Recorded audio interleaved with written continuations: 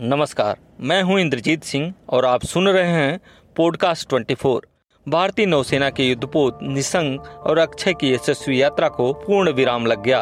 32 सालों तक जिसने समंदर की लहरों पर राज किया, शौर्य और पराक्रम का मिसाल बना रहा, देश की समुद्री सीमाओं की रक्षा में निरंतर डटा रहा, दुश्मनों के नापाक मंसूबों को ध्वस्त करने में तत्पर रहा, जिसने पूर्वी और पश्चिमी तटों पर विदेशी नौसैनिक जहाजों को नस्तनाबूद किया, शक्तिशाली और अचूक मिसाइलों से लैस ये युद्धपोत आईएनएस निशंक और आईएनएस अक्षय की सेवा समाप्त हो गई।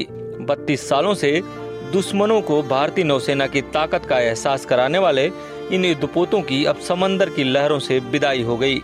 सेवा मुक्ति समारोह के दौरान जहाज का सेवामुक्त पताका जो सेवानिवृत्ति फहराया गया था, उसका अवरोहण हुआ। यह पताका युद्धपोत की सेवा में होने का निशान होता है। इस पताके का सूर्यास्त पर अवरोहण युद्धपोत की सेवा समाप्ति को प्रदर्शित करता है। इस पताके की लंबाई युद्धपोत के बराबर होती है और सेवा मुक्त के बाद यह हमेशा के लिए इतिहास का हिस्सा बन जाता है।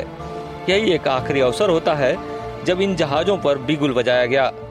यह प्रतीक होता है एक जीती जागती आत्मा के निर्जीव लोहे मात्र में बदल कर रह जाने का। इस मौके पर युद्धपोत के सेवानिवृत्ति समारोह के मुख्य अतिथि नौसेना अध्यक्ष एडमिरल आर हरिकुमार ने आईएनएस अक्षय से जुड़ी अपनी यादें साझा की और दोनों युद्धपोत के योगदान को बताया। अपने 3 दशक के स्वर्णिम काल के दौरान इन युद्धपोतों को कई मौकों पर सुरक्षा अभियान के दौरान तैनात किया गया। 1999 के कारगिल युद्ध के दौरान ऑपरेशन तलवार और संसद पर हमले के समय 2001 में हुए ऑपरेशन पराक्रम उनमें से एक है। साथ ही इन युद्धपोतों को 2017 में हुए उरी पठानकोट हमलों के दौरान भी तैनात किया गया था। देश के खिलाफ किसी भी साजिश का मुंहतोड़ जवाब देने के लिए ये युद्धपोत हमेशा सजग, सतर्क और तत्पर रहे हैं। आईएनएस निशंक को 12 सितंबर 1989 को भारतीय नौसेना में शामिल किया गया था। ये वीर क्लास कार्बेट शिप है। इसकी लंबाई 184 फीट है और चौड़ाई 8.2 फीट। इसका बिम 34 फीट का है। इसकी रफ्तार 59 किलोमीटर प्रति घंटा है। इसमें 4 P-15 टर्मिट मिसाइल लगी थी।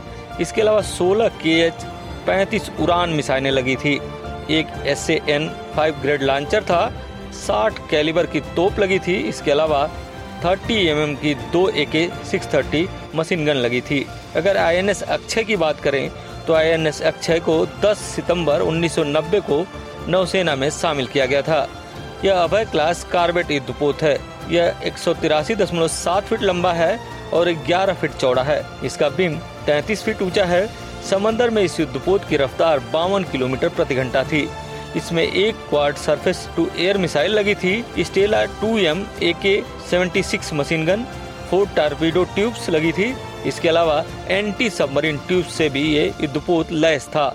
रिटायरमेंट के बाद भी आईएनएस निशंक और आईएनएस अक्षय भारतीय नौसेना को 32 सालों के अपने गौरवशाली इतिहास की याद दिलाते रहेंगे और आने वाले पीढ़ियों को देश की रक्षा करने के लिए प्रेरित करते रहेंगे। किलर स्क्वाड्रन का हिस्सा है। पेट्रोलिंग निशंक सतह से अक्षय टॉर्पीडो और पनडुब्बी विरोधी भी है।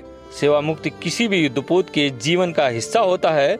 इस रिटायरमेंट के मौके पर विशेष अतिथि के रूप में वाइस एडमिरल R.K. पटनायक सेवानिवृत्त, जो कि आईएनएस अक्षय के प्रथम कमांडिंग ऑफिसर थे, और वाइस एडमिरल P.S. चीमा सेवानिवृत्त, जो कि आईएनएस निशंक के प्रथम कमांडिंग ऑफिसर थे, मौजूद रहे। इसके अलावा पश्चिमी नौसेना कमांड के commander in chief vice admiral Ajendra Bahadur Singh और पूर्वी नौसेना कमांड के commander in chief vice admiral Vishwajit Das Gupta विशेष अतिथियों में शामिल रहे। सुनते रहिए पॉडकास्ट 24 को, आवाज सबकी।